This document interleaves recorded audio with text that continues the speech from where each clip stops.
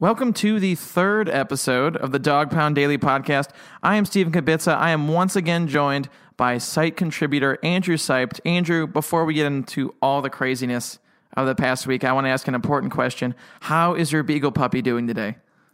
He's doing fantastic. He's actually right now passed out on the couch, and I'm hoping that he doesn't bother me for the remainder of this podcast. I know he's passed out, and let's segue. A lot of people felt very overwhelmed. Segues are hard. Felt very overwhelmed throughout the past week. I know when free agency began, we thought, oh, it's going to be about Terrell Pryor. It's going to be, maybe they'll make a crazy trade. But the first day, it was rapid fire. I actually got most of my updates from you calling me in a frenzy. Let's talk about the craziest thing right away, the Brock Osweiler trade. What was your initial reaction before you knew all the details? My initial reaction was crazy. I was like, no freaking way it's real. Like, there's no way that actually happened. And I was pretty stunned. And then as the trade details became available, it was a lot easier to see that this is actually a trade that was done more in the NBA than something that's done in the NFL, which to me, it just proves DePodesta's role in the front office. Yeah, it was something that's never been done before in the NFL. So I think a lot of people, once the details came out and you got over the initial shock of, oh no, the Browns just got Brock Osweiler. It was a very smart deal, but just that initial reaction was very terrifying because everyone's scared about the team maybe reaching on a quarterback in the draft, but trading for someone not only with Osweiler's contract but his lack of skills as an NFL quarterback was absolutely terrifying. But as you said, turned out to be a good thing. Well, he looks like a newborn giraffe trying to play quarterback. He's 6'7" and can't really throw the ball anywhere. I had him on my fantasy team in one of them, and he was a short-lived fantasy option. That's for darn sure. He can't really. I don't know. He hasn't really played much, but when he did play, especially with the Texans when he was given full-time role, he couldn't even be a Brown starting quarterback, and that's saying a lot after RG3 began the year last year as a starter. They went. He's 13-8 as a starter, I believe. So I think he's a little bit jaded because he's back behind two two very, very good defenses in the Broncos and the Texans. So it's proven that he can win, but he's got to have that elite defense behind him in order to do that. And I mean, you look at the Browns compared to the Texans, and that talent's not there. So I don't know how the Browns. I get if you want to bring him into OTAs or something, but I have a hard time believing that the Browns are going to somehow bring him into OTAs or training camp as some sort of viable option. Yeah, I can't imagine him even showing up in Cleveland because they might just release him. I mean, with the draft, it's about 5-6 weeks now until the draft. He might not even be on the roster by then because they're trying to swing a trade, but the trade market's kind of gone silent. But that's just to the public. We don't know. They could be talking to know. Someone Jets. Could get hurt. I mean, it depends on what Cutler does. Cutler could retire. I know there have been rumblings that he might go to the Jets, and the free agent market's kind of washed up. So if you're a team looking to draft a quarterback and none of these guys in the draft really being an option that can come in and play right away from most of the perspectives, I mean, Brock Osweiler gives you that option. So that's where the Browns could feasibly use him, but I don't know. I couldn't fathom. But do you think they can connive away into trading a team Brock Osweiler? Because if the Browns don't want him to start for a year, the worst team in the NFL last year doesn't want him to start, why would another team even take on half of his contract just for a year? I mean, it's the Browns eating most of that contract, so I wouldn't be too upset about it. It's a little bit easier for a team to stomach an $8 million contract as a backup. But I mean, who wants him to come in and Exactly. It would have to be a team that's trying to tank like the Jets. Yeah, and you never know. I mean, his salary's off the books next year, and for the Browns, I mean, they'll probably just cut him, so it's not really a huge deal. But I have a hard time seeing a team taking on that contract as well as the talent, to be honest. So that was the most high-profile move, although it's one that is more for the draft picks that we got as opposed to, a new quarterback in town. But with the rest of the moves, how would you grade just the overall, I guess it was mostly just the first day of free agency, but how would you grade the acquisitions that the Browns got? I think Zeitler and Treader, obviously solid offensive line options. I mean, if you look at the offensive line, wasn't terrible. It was riddled by injuries, but I mean, you're really putting a lot of investment into the offensive line, which is something that benefits not only the quarterback but the running game as well. Gives you the ability to control the game a little bit more than what the Browns were able to do last year. So I think it's definitely an A or B plus grade in terms of those two guys. I don't know too much about Treader, but Zeitler was obviously the number one lineman coming into the offseason. Kenny Britt, I think he's a solid receiver. He's a veteran. He's been around for a long time, but he's got the same numbers as Pryor, and I'm not expecting him to replace Pryor, but just gives you more of that reliable number 2 option behind Corey Coleman. Yeah, and with starting off with the offensive lineman, they also extended Joel Platonio, so it was clear that, while the fans screamed, build the line, they're doing it. They seem set because now they have those 11 draft picks to either trade or, focus mainly on the defense. So they took care of that build the line. Thank God. And the argument, if they built the line, draft a dang quarterback now. The line is built. Draft a quarterback. They now have a better offensive line than 95% of the teams in the league. So there's no room for that argument anymore. You need to take a quarterback. You need to go after whether it's Kirk Cousins, Jimmy Garoppolo, Mitchell Trubisky, Deshaun Watson, the Peterman guy from Pitt, literally anybody. Put him back there and let's move on. So we're going to get to the quarterbacks soon, as that is our favorite topic of conversation. But first, I want to get back with Pryor.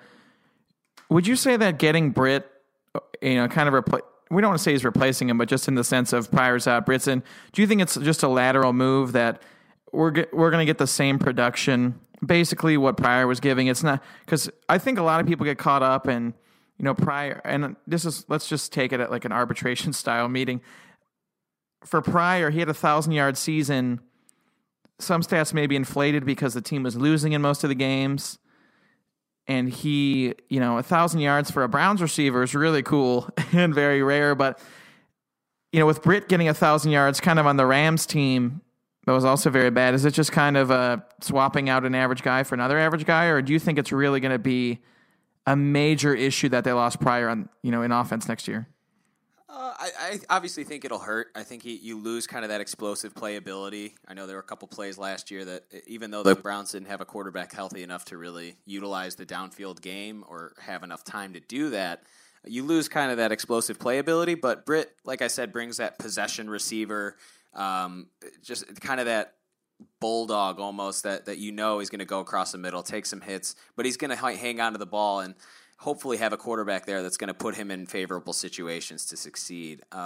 With Pryor, like I said, you get more of the explosiveness and you have more upside because I think what Britt is now is kind of his upside. You're really not. He's not going to be a 1,200-yard receiver. He's not going to be like that elite guy. I think I would compare him to almost a Mohamed Sanu, or Mohamed Sanu is like a Kenny Britt, that valuable number 2 receiver that when you have your number 1 option, he's that go-to guy afterward to exploit the defense.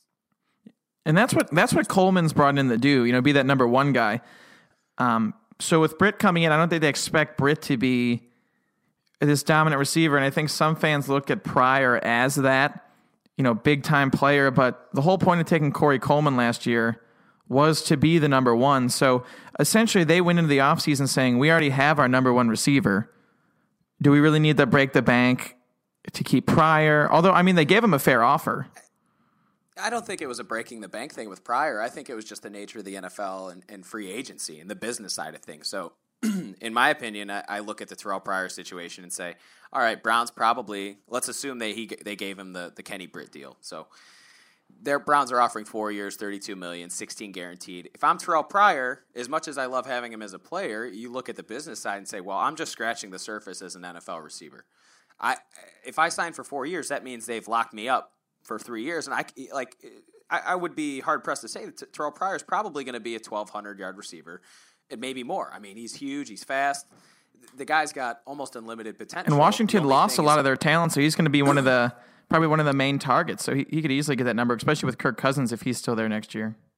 Exactly. So I think Pryor really wanted that 1-year deal or something along those lines, and the Browns weren't necessarily willing to deal with that. So it was more of like the Browns said, you turned down our offer, go test the market, see what you can get. And when he came back with a number lower than what the Browns offered, they reduced their offer, as any good business would. I mean, basically how negotiations work is that when an offer is presented, if you turn down that offer, that's it. The offer's off the in most situations, the offer's off the table.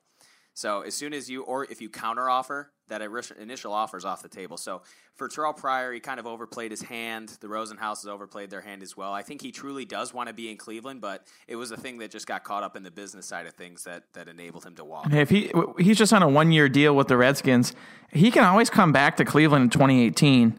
They're going to have a lot of cap space. And if if it's just Coleman and Britt and the other 3 guys they drafted last year are just not getting it done, they can still go out and get Pryor.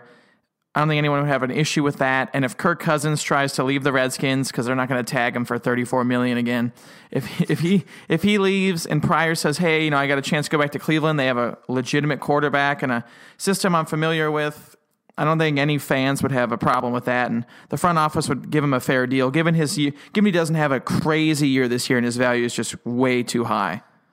Yeah. Speaking of Kirk Cousins, recent rumors have circulated about the Browns making a run at Kirk Cousins. Is that something that you would be interested in doing? I don't know. We just had an article go up on the site here on Wednesday. One of our writers, Damon, said he doesn't buy it. He thinks that it's just all fluff. It's the media kind of throwing it out there like, oh, there's an unnamed source. Although unnamed sources are legit. I'm not saying it because sometimes you just can't name the person. But there was just kind of this fighting going on between different outlets of saying, oh, it's not legit. It is legit. Well, it's just easy to connect the dots between like Kirk Cousins. Like a lot of teams can't pay what Kirk Cousins wants, or the Redskins aren't willing to do it, and the Browns have. Yeah, and what does pursuing really mean? It could be the Browns called. Although I don't know who's there to answer the phone in Washington.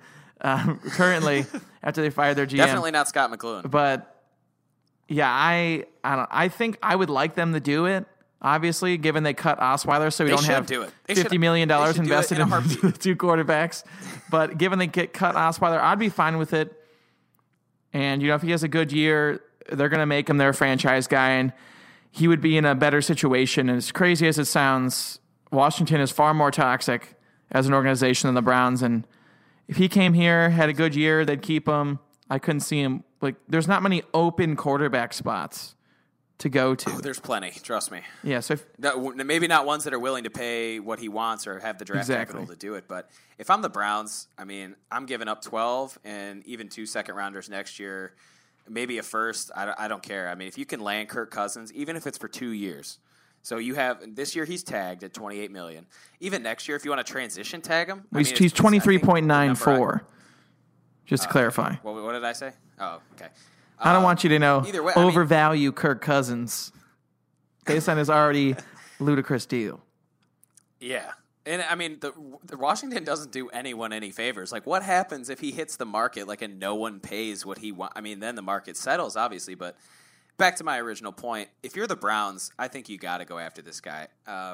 He provides even better than Jimmy Garoppolo. I mean, he's proven it. He can do it at this level. 68% completion percentage over the last 2 years, 4,500 yards, averaging only 11 interceptions, and I believe around 30 touchdowns. And I'm not sure officially on that number, but man, I mean, those are some franchise quarterback numbers. Yeah, the thing with Kirk, I would gladly give him 12. Calling him Kirk first name basis here.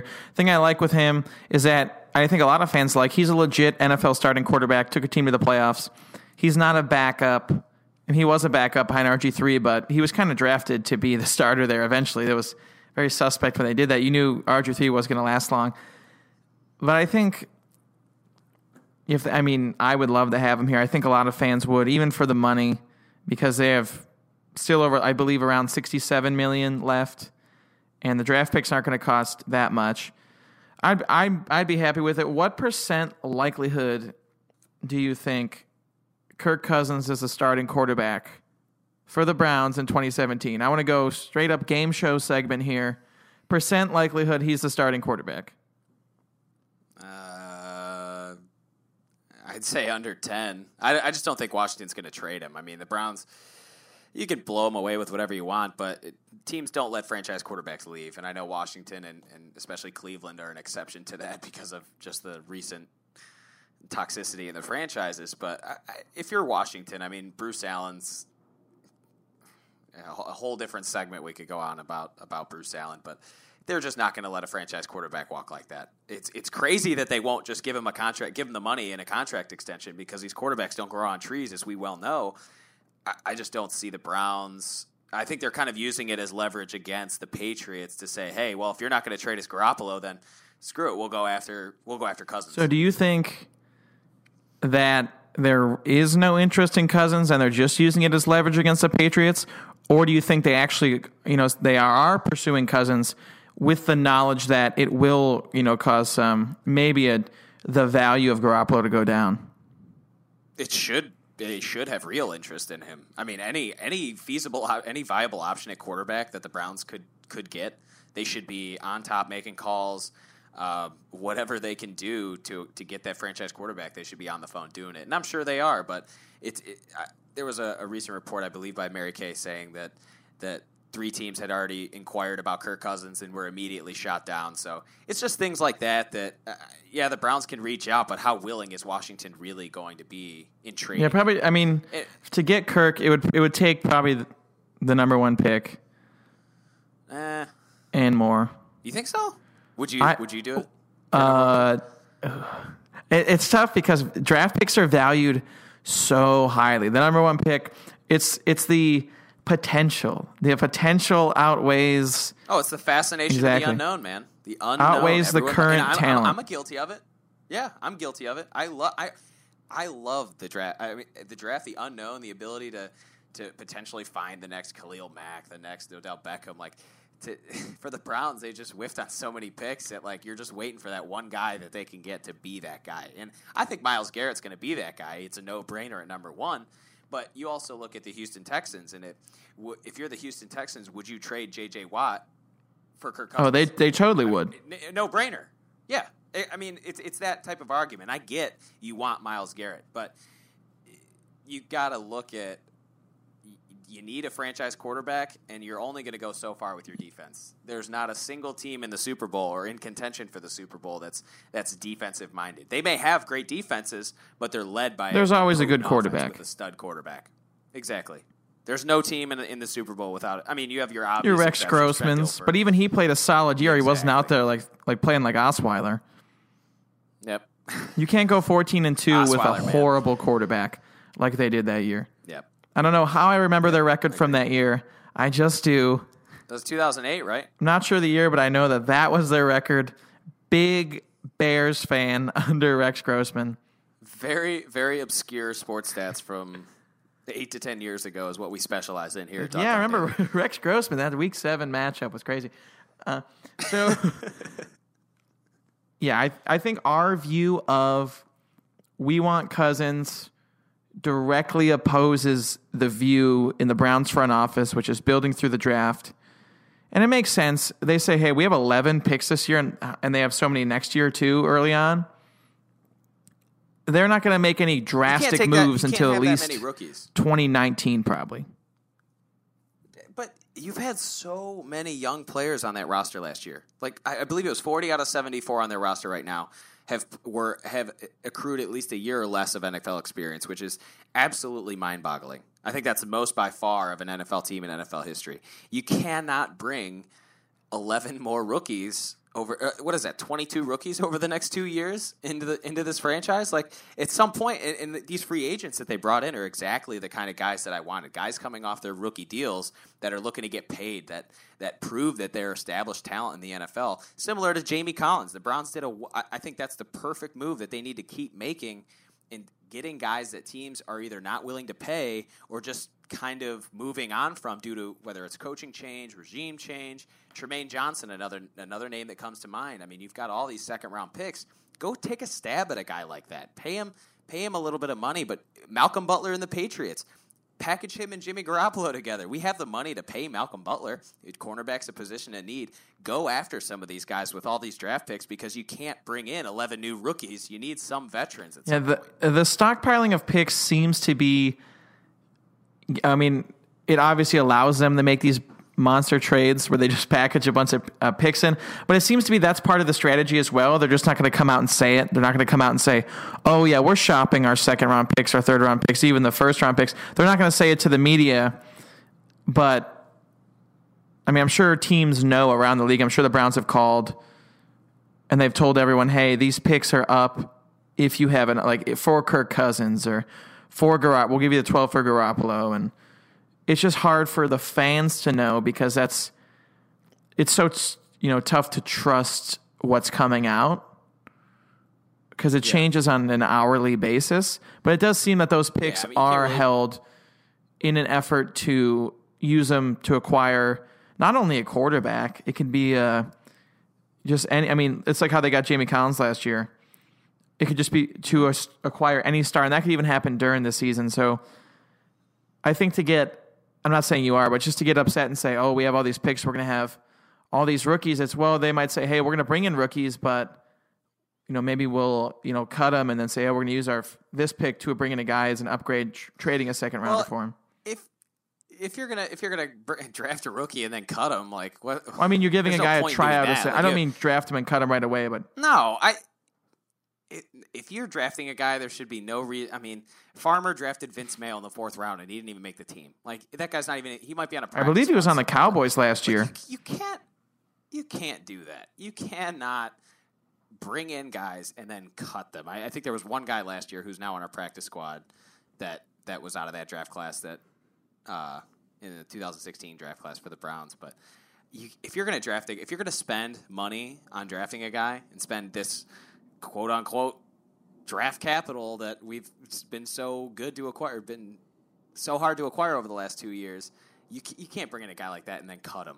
Trade it, package that pick. Again, it's the fear or the fascination of the unknown. You're drafting this guy, and you find out that he stinks, but you could have done that. Could have used that pick to trade and find somebody else who's already a known commodity or an established talent in the NFL. I'm not saying it's like no one's going to trade a 7th rounder for a valuable player. Those picks are usually used for trading up, trading down in the draft. But a 3rd round guy, I mean, what's the difference between drafting a guy in the 3rd round versus kind of like the Jamar Taylor situation? Yep. You get a several year starter who they extended by. I think that's even a smarter strategy. Is they have so many picks. You have like a 3rd round pick and say, hey, instead of drafting this project defensive back, let's just trade for this mid-level guy who this team's willing to shop. Yeah, I mean, Hugh Jackson was in Oakland. They had guys that they liked in Oakland that maybe Reggie McKenzie didn't like, or there's always guys that coaches like but don't either have the opportunity to draft or the team doesn't even have an opportunity to draft. So there's always guys around the league that coaches have that fit their system. So if you see a draft pick that maybe the guy that you don't want is in the 3rd round is there, so offer it to a team and say, we'll package it with another pick next year and go get that guy. I don't know what type of player that might be, but Jamar Taylor is a great example of that. So I just more trades like that can really infuse the roster with some veteran talent that's been needed after all these draft picks over the last 5 years. 1st round picks have failed. So continuing on with the draft, just want to ask you a quick question. Do you think that there is any chance Myles Garrett won't be a Brown in 2017? Whether that be they don't just flat out don't take him or they trade the pick? Oh, they're taking Myles Garrett. I think it's a no-brainer. As much as I love Kirk Cousins, I don't, and as much as I want a franchise quarterback, I don't think they're going to trade it. It doesn't make sense to trade it because you have number 12 as an insurance policy. Plus, none of these quarterbacks really jump off the page, which is a good thing because maybe Myles Garrett helped temper those rise up the draft boards like you normally see with these quarterbacks after the combine. Myles Garrett definitely put those to rest, and he's going to be a Brown for a long time. And with Garrett, a lot of fans may get caught up and say, oh, I want a quarterback or I want this, but I'm talking about at number 1. No, I mean, if there was a guy like ever. Yeah, and I would totally take the quarterback over Myles Garrett. And it's weird to say, but You just got to find the guy. And everyone wants to wait till next year, and I get it. You see all the – it's, again, fascination of the unknown. Last year it was all, let's go for tank for Deshaun Watson. He's going to be the guy. Now we're back here, and Deshaun Watson, yeah, he might be the guy, but he's not the number one pick, which quarterbacks tend to be at those positions. He's not a Matt Stafford who – I'd take Matt Stafford 10 out of 10 times at number one. So you look at everyone's looking forward to next year. Sam Darnold, Josh Rosen. I mean, yeah, those guys look great now, but when it comes time next year, look what happened to Matt Barkley. Barkley was a top 5 pick, and he ended up being a 4th rounder when he went back to school. So you never know what happens in those college years, and it's impossible to sit here and judge a quarterback class a year out and say you can't address the position now because, I don't know, maybe the guy hasn't separated himself, It's just waiting year in and year out for the draft or to draft a quarterback will get people fired, no doubt. So do you believe that there's any quarterback in this draft that is worthy of a top pick? Or do you think it's just no way anyone's rated higher than Myles Garrett?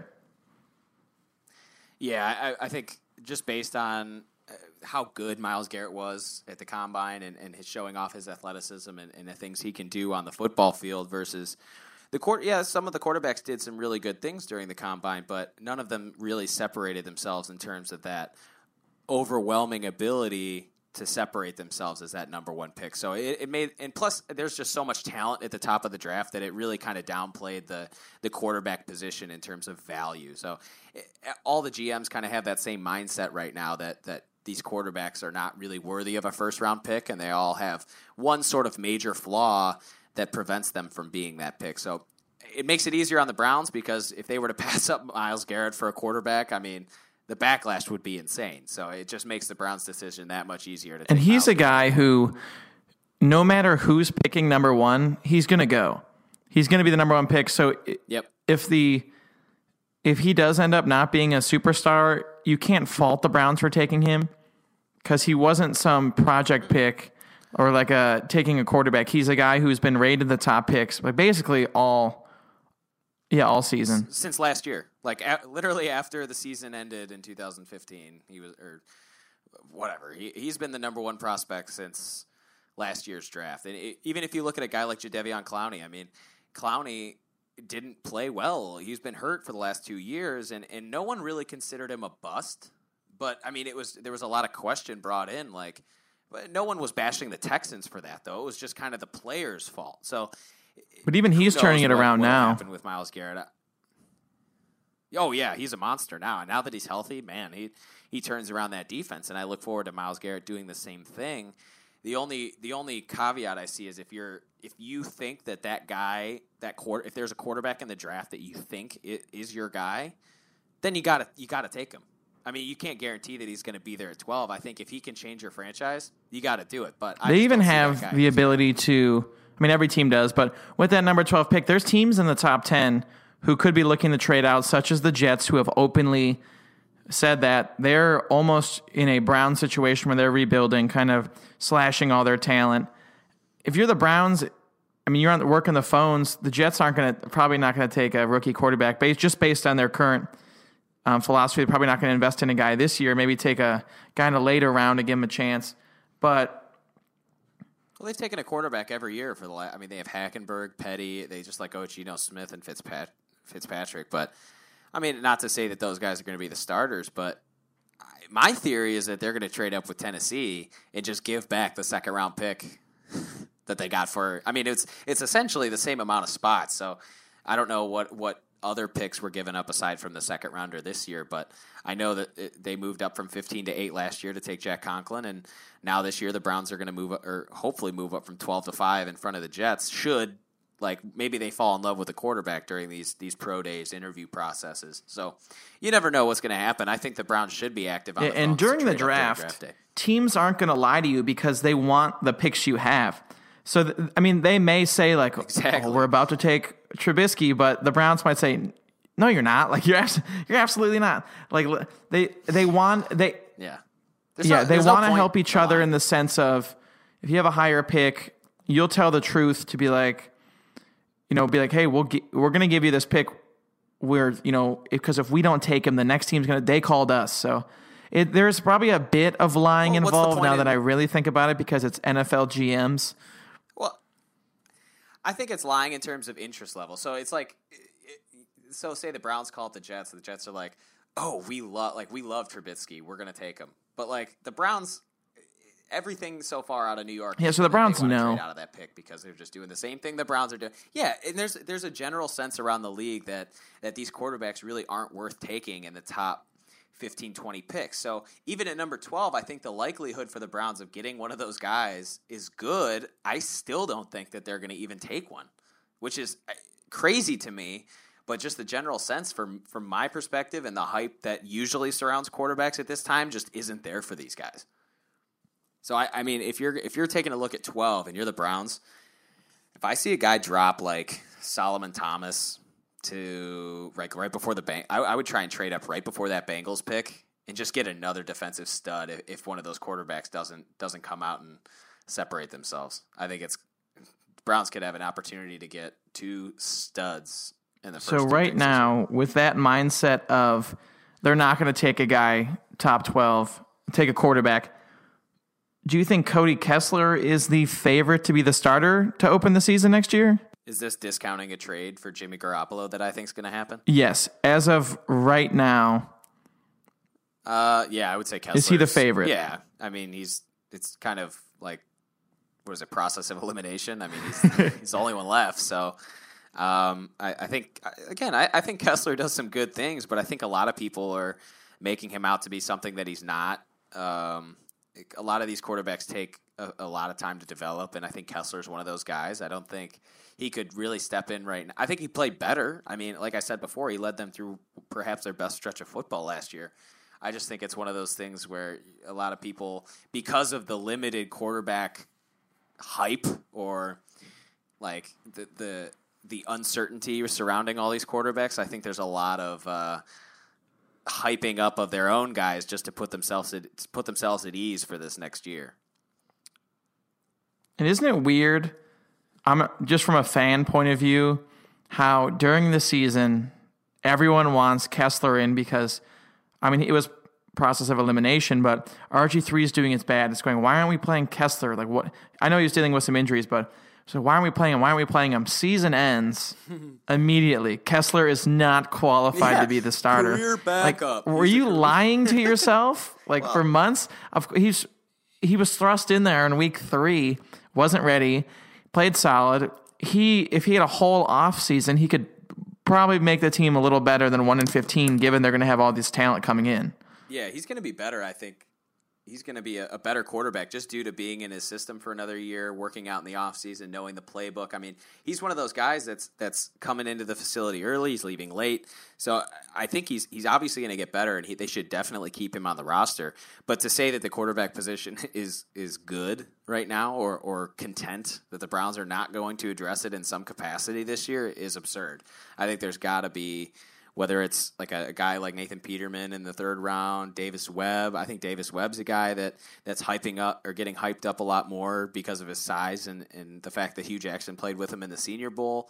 I don't know too much about him, but he loved Jared Goff last year in that same sort of offense. And it's just one of those things where it may not be one of those top 3 guys, but I wouldn't be surprised if they take a guy in the 2nd round or even at that 33 pick being one of those quarterbacks. Yeah, that's a very likely possibility. There's always, every year, there's the 2 or 3, biggest hype guys, but maybe Hugh Jackson and Sashi Brown say, no, these are not the best prospects. This is just what the media is saying.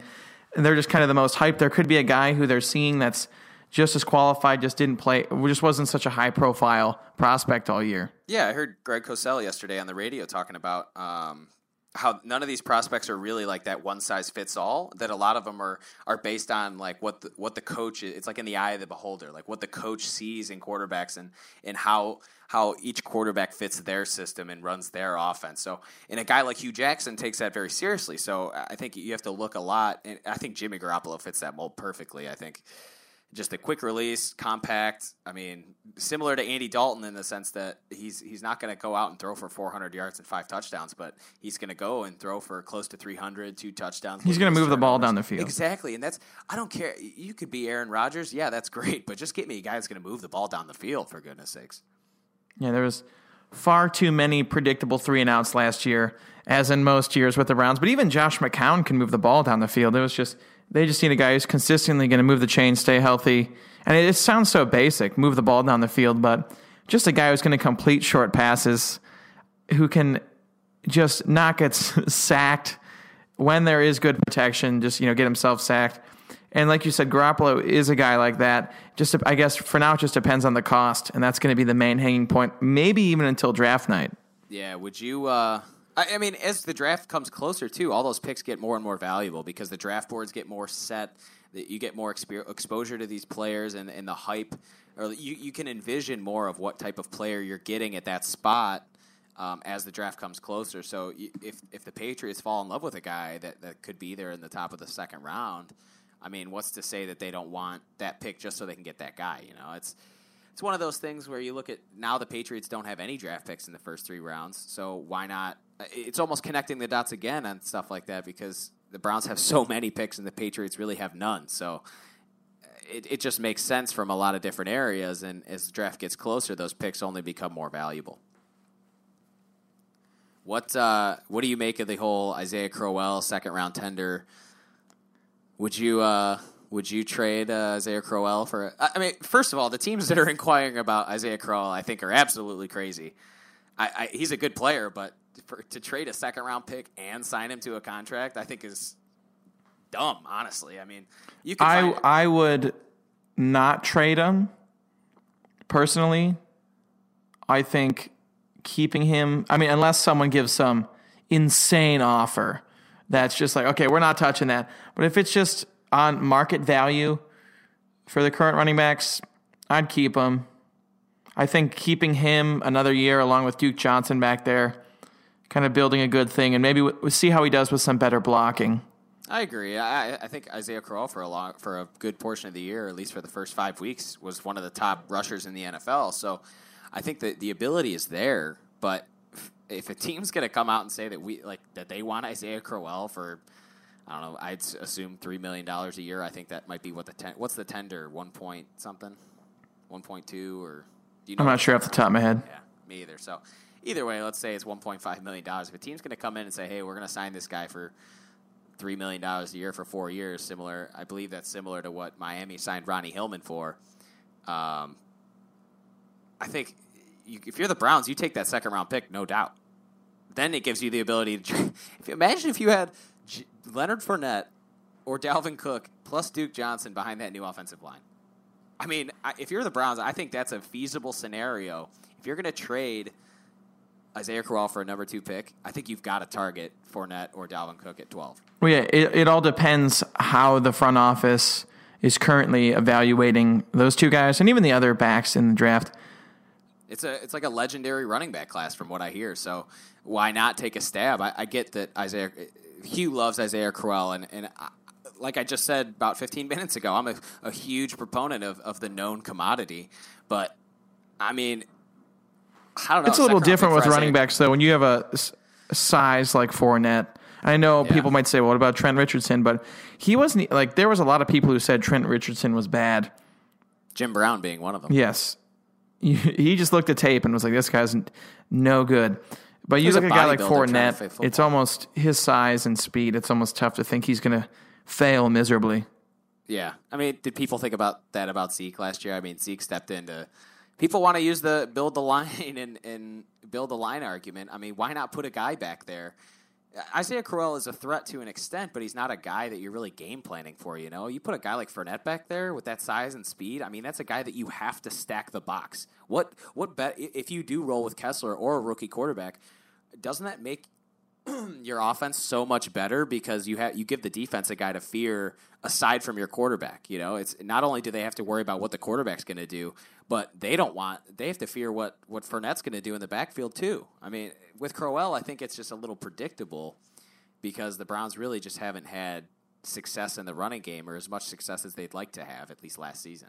And it gives the Browns, they don't have to panic if they're down 10 or 14 and immediately start chucking the ball downfield. They say, we have a solid running back we're going to move they're going to know we're running the ball, but we're still going to move it downfield. And think of backs like Marshawn Lynch. Teams know they're going to run the ball. Yeah, but it doesn't they matter. Still can't stop it. Yeah, Yeah. You can. Adrian Peterson, perfect example. I mean, how many teams in his prime did teams stack the box and he still ran through them like it was butter? I mean, I get that running backs are a dime a dozen in terms of just finding a guy like 1,000-yard running back really doesn't mean anything now. I mean, over a 16-game season, that's pretty easy to do given kind of the way running backs are used now. I think if you can find one of those elite guys, even if the shelf life isn't that long, you're getting a guy for 6-7 years. That's just an absolute stud. Something the Browns haven't had for so long, and I think people just get so caught up, and every draft pick they want these guys to be there for 11 years, or like Larry Fitzgerald to spend their whole career here. But just at some point, I don't even care if the guy's here for 3 years. Give me some elite talent for just a brief period of time to get my hopes up again. Yeah, it certainly doesn't hurt to take Fournette or Cook or even any when they evaluate highly. Like you said, it's just it changes the dynamic of the offense, and I think we've been kind of beaten down by watching the running game the past few years. Really since Peyton Hillis left, there's been no dominant running back. Yeah, and I like Duke Johnson a lot. I think Duke Johnson. Well, he's kind of almost better as a skill. It's kind of a skill player, pass catcher, do it all. Yeah, I think that's very valuable in the backfield. But I mean, even if he was riffing off, what was he? I think he averaged 5 yards a carry too. I mean, they had really great numbers last year when they ran the ball. It was just that they never got to because they were so bad. They were always losing. Yeah, I think that'll change this year, especially behind the new offensive line. So, fingers crossed that everyone stays healthy, and that's a new aspect. And you're going to have a better offense. defense, so you're not going to be starting on the 10-yard line every time. That's the field position is something that the Browns were horrible at last year, and a lot of people forget about that. Say, oh, why'd they throw the ball so much? Well, if you're starting on the 5-yard line and you're down 14 points, you can't be like, oh, we're going to establish a run game.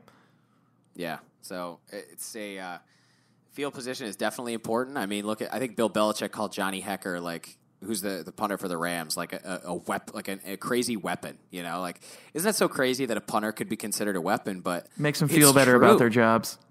That's true, but I mean, if you could put a team inside the 10-yard line, you just change their whole. Look at you have a team that's starting at the 35-yard line versus game plan changes. 5. Exactly, you're going to run the ball. I mean, in Madden, I know I run the ball in the red zone or when I'm backed up like that because I don't want a safety, and I can only imagine that unless you're the Falcons, Packers, or Patriots, you're generally going to have that same ideology. So, I don't know. I think having field position is very, very important and controlling the clock, too, because how many times last year did the Browns come out either in the first quarter or second half? Minute-long 3-and-outs. Yeah. So, that does nothing for your defense. It only makes it worse. And you punt, and they're on the 50. Yeah. And speaking of defense, I think drafting Myles Garrett just really helps not only your defensive line and Emmanuel Ogbah, because you're putting him, I assume, on the right tackle, but it's helping out guys like Danny Shelton. Like, Danny Shelton can take up 2 blockers, so you're almost getting one-on-one on the outside. Ogbah played well by himself, basically, on that line. You put a threat on Myles Garrett on the other side. Not only that helps, it helps your cornerbacks immensely. And then you have a linebacker shoot through the line. Exactly. I think that's really what Pettin and his staff tried to do was get that dominant front seven and be able to then play defense in the secondary and have that ball-hawking ability because you're able to put enough pressure on the quarterback to change. Like, once they hit their back foot, they're rushing their throw or they're not comfortable in the pocket. So if you can disrupt the quarterback like that, I think it causes a lot more turnovers for the Browns that will ultimately help the team as a whole. Yeah, getting Garrett, I mean, we said it several times, no-brainer, makes a team. I watch his combine tape every once in a while just because, like, just lonely at home watching some Myles Garrett combine tape. 41-inch vertical. Yeah, that was his combine. I know sometimes people say, oh, you can't look too much in the combine numbers. His combine was insane. I don't like combine numbers. I pay attention to specific things like defensive linemen, offensive linemen. I'm only concerned about how many reps they put up on the bench. Like cornerbacks or running backs, skill positions like that. What's your 40 time, your 3-yard, or your cone, your shuttle? What are those numbers? Because that's gonna show me what your agility is like, your acceleration. Stuff like that. Like quarterbacks, I don't care about your 40 time. I could honestly care. Mitch could have run a 10-second 40, and I'd have been like, fine, good. I don't care. You know, like quarterbacks are not supposed to run like Robert Griffin III. Like it doesn't matter. It's nice to have, but I'd rather you be able to dissect a defense and know what coverages pre-snap you're looking at, or be able to take a play off a board or off your wristband and be able to spit it back in a huddle and not falter and be confident in your huddle and command the huddle and be that type of quarterback that the Browns need. Yeah, and Garrett, it wasn't so much that his combine made him the number one pick, it just validated his position as the number one pick. Easily. So yeah, there was no, Garrett ran a whatever 40, he's the number one pick. It was, this guy who's going to be the number one pick just proved that he's an absolute, athletic freak. Yeah, I saw a tweet that was just right after the combine that was, I don't know who it was from, but it was like the San Francisco 49ers are now on the clock. Like it was just it's a no-brainer for the Browns to take him. And no, I'm happy if they don't. There's going to be it's going to be awesome. I was going to say, if they don't, it's going to be the ultimate WWE shock reveal. First pick in the NFL draft, the Cleveland Browns select Nathan Peterman. We just really evaluated him as the top quarterback, and we thought someone was going to take him after us. Or someone with like a 6th round grade. You're like, oh my. I think Mel Kiper would have a heart attack, and his wires would short circuit. So do you think that how would the fan base react? How would the fan base react if they took? No, listen. It's actually a pretty good scenario. So say they don't take Myles Garrett, but they take like Malik Hooker. Oh well, Ohio State guy, everyone's gonna freak out and be excited. Yeah, exactly. I mean, again, I think Malik Hooker I think he's number 2 right behind Myles Garrett in this draft and players that I want. We have to think most Browns fans are told Myles Garrett's the best pick, so without doing any research, they say he's the best pick. So I think if it's anyone but Garrett, people are going to freak out. Everyone says so it must be true, And if you have differing opinions, you're a fool. It's blasphemy. Well, good life lesson. Anytime you express any opinion, people are going to lash out at it, which is the beauty of writing for a Browns blog. Always nice to see those friendly remarks. Let me check my comment inbox. Oh, wow. Look at that. That's terrifying. That's the thing about Twitter nowadays. It's harsh. You can literally choose everything you want to see, whether it's like... That's the news in general, too, not to get on a soapbox here, but... No, it's true. You can choose what you want to see, and if you don't like someone's opinion, you can literally not look at what they have to say. So I think people get caught up in either not respecting other people's opinions or just not... They surround themselves with their own views, and then when someone expresses it, they're so already ingrained. They say, how could we not take Garrett? This guy said this, and this guy said this. Well, what about all the other guys who are saying other stuff?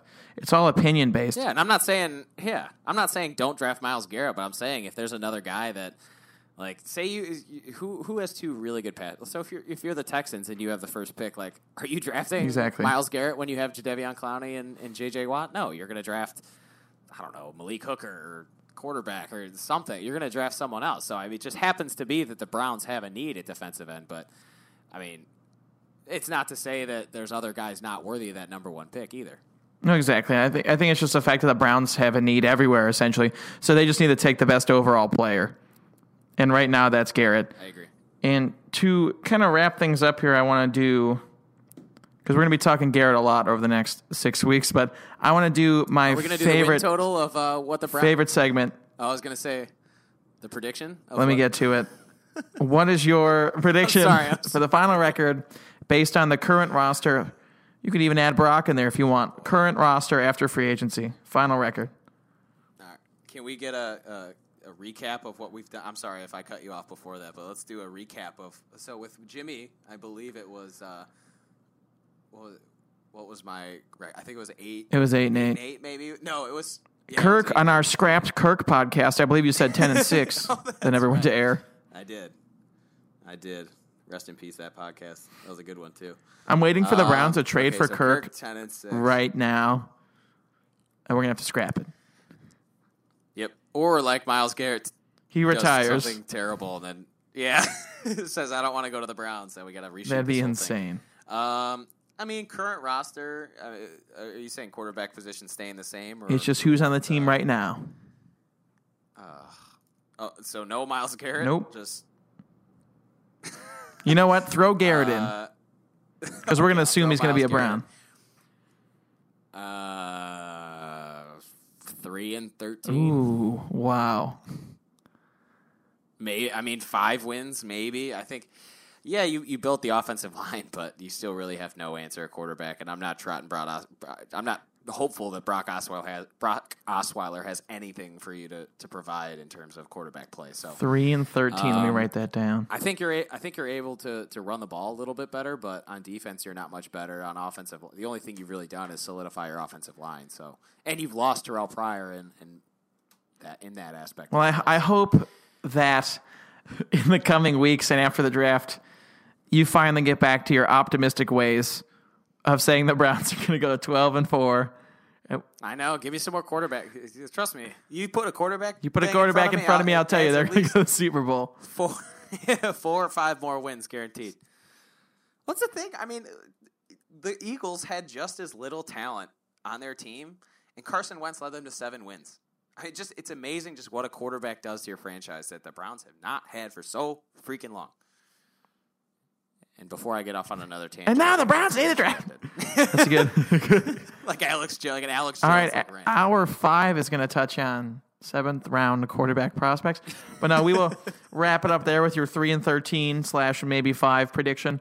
That is it for episode 3, and make sure we are going to be on iTunes. Andrew, are you an iTunes guy? Are you excited about this? I'm more of a Spotify guy, but I will re-download iTunes just to get more views on this podcast. Just to listen to yourself on your long car rides. Exactly. That's as a candy salesman. Yep. Like the Wonka man. So we are going to be on iTunes. Tell your friends. Tell your angry coworkers who have their harsh Browns opinions. Family, tell all the Steeler fans you know. Everyone that loves Jimmy Garoppolo. Everyone that tell Myles Garrett. Draft. Post it. Make flyers for us. Post it in your neighborhoods like a lost dog. Play it uncomfortably loud at work, like Milton in Office Space, and be like, "I am allowed to listen to the Dog Pound Daily podcast."